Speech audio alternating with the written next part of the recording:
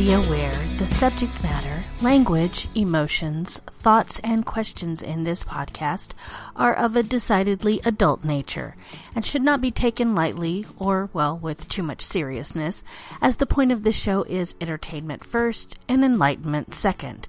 So things might be uncomfortable, disturbing, frightening, and yes, in some cases, even offensive. All this means listener discretion is therefore advised. Welcome, heathens, to another episode of our Mental Moment podcast. Here to help you think harder, look deeper, and apply all your curiosity and mental power into the world around you. I'm your host, Nicole Delacroix, and together we will seek to better ourselves and our fellow humans by exercising our minds and challenging ourselves to be better, to think deeper, and to tolerate more. This show will ask hard questions, profound questions, possibly silly questions, and give the listener a mental moment, or as I like to call it, a momental. And today's question is, what personal prisons have you built out of fear?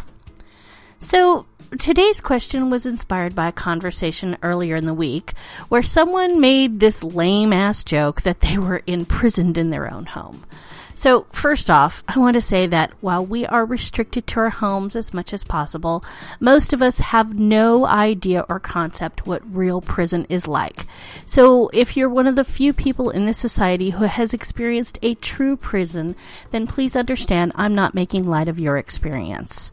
But it did get me thinking about the restrictions that we place on ourselves out of fear, beliefs, and a host of many other reasons. And I thought, what a great follow-up to our first episode to pull the proverbial elephant out of the room and address it head on. So this question was so interesting to me, it actually made me revisit an old project that I had started way back in 2014. Eventually, that project became my second book, and the main reason I started doing podcasting. So it was very telling for me to read what I had written way back when and apply it to today's situation. So my question from 2014 was, what is one fear that you know is holding you back?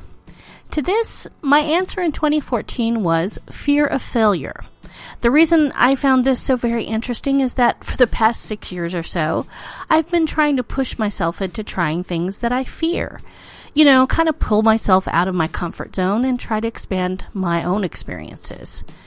But it was the second part of my answer that kind of shook me to my very core.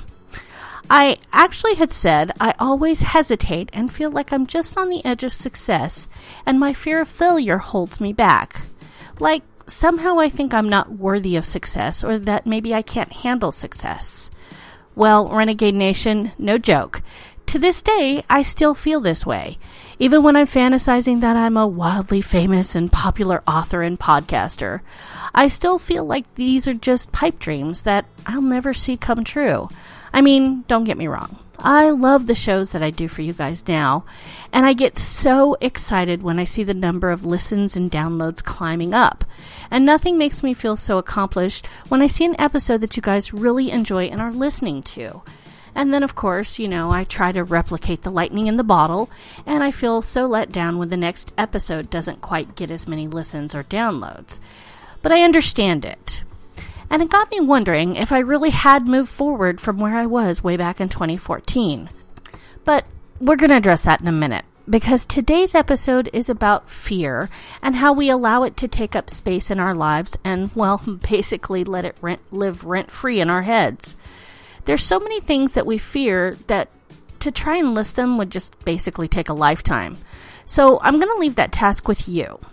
Identify the thing that you fear the most and try and see how your life has changed just so that you could avoid that fear. For me, that was failure, and my journey started way back in 2014. So if you'll join me, let's pop into the Wayback Machine and head back to 2014. All right, well, let's set the mood. 2014 was the year for historic steps for women, gays, and transgender people, and even viral trends. We couldn't stop singing Let It Go, and the CIA broke Twitter with the most amazing first tweet of all time. Gay marriage was legalized in 18 states, Dennis Rodman struck up an unlikely friendship with North Korean dictator Kim Jong-un, and Taco Bell finally came up with a breakfast menu, while millions of people were dumping ice water over their heads to raise money and awareness. And then there was me. I was a little-known writer living in Georgia, working at a job that I truly hated, and desperately dreaming that my life would be better if I could just get that one big break. As anyone who has ever written anything will tell you, it's not the writing that's hard, it's the promoting it that's going to kill you. I had self-published my very first book and promoted it for months to basically only sell copies to, well, family and friends. My dream of being on the Graham Norton show was slowly collapsing, and I was truly devastated. I started to question why I was even trying anyways. No one was reading what I was writing, and truthfully, I was spending 3 times what I was making just to get a few people to even take notice of me.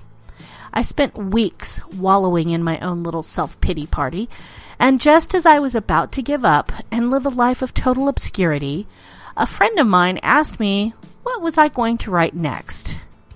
And there it was, the question that I didn't want to face. How could I possibly write anything else when my first try was such a complete and utter disaster? Why would I subject myself to another round or two of people judging me and making me feel like I wasn't worth anything? Ironically, it was this fear that helped me move past my fear.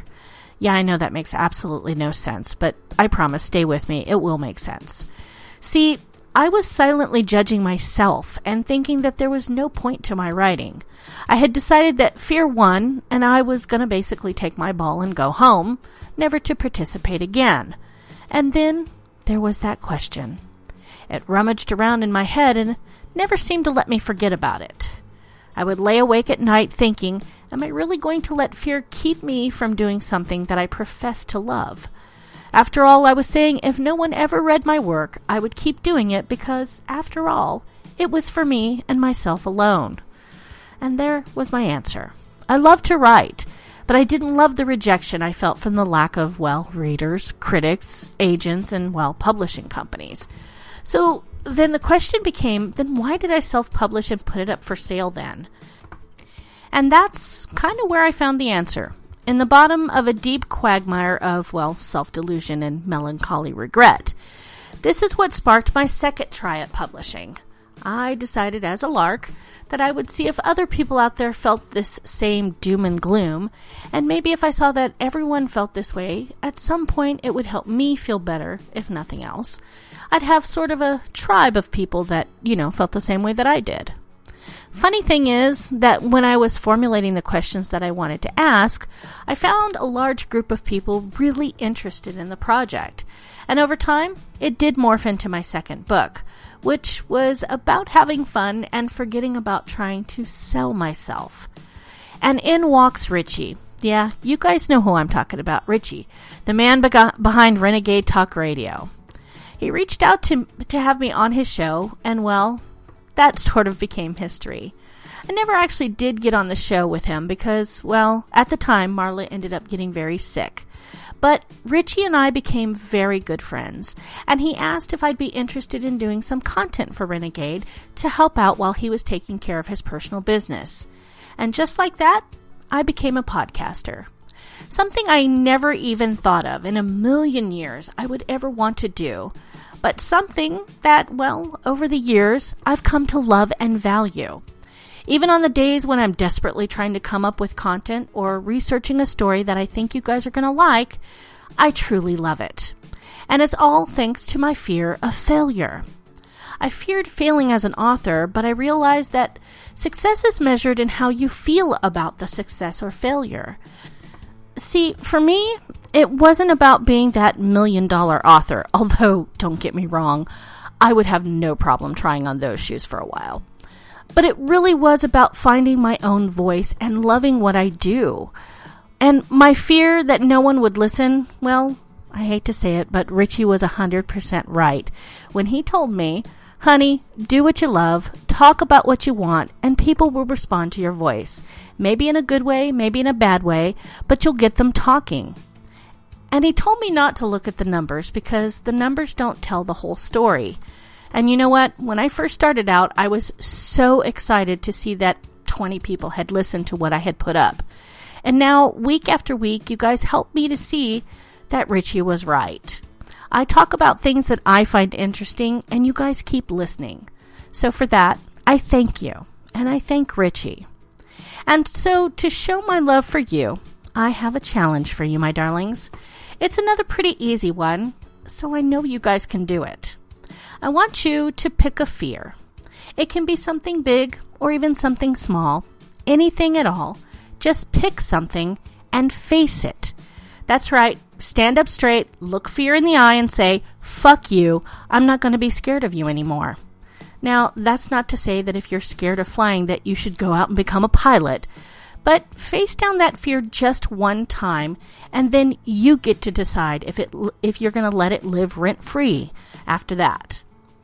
And all of this is to say that yes, we have fear, but sometimes, just once we can stand up and give fear the middle finger, grab the keys to our own prisons, and march right out the door and be all the better for it. All right, my darlings, that's all we have for today. I hope you liked it, and I hope you'll meet me back here next time for another Momental. If you have suggestions or you want to ask a question, you can reach me and the show at mo.mentalpodcast@gmail.com. Love you, my heathens, and I'll see you next time. Mwah, mwah, mwah, mwah.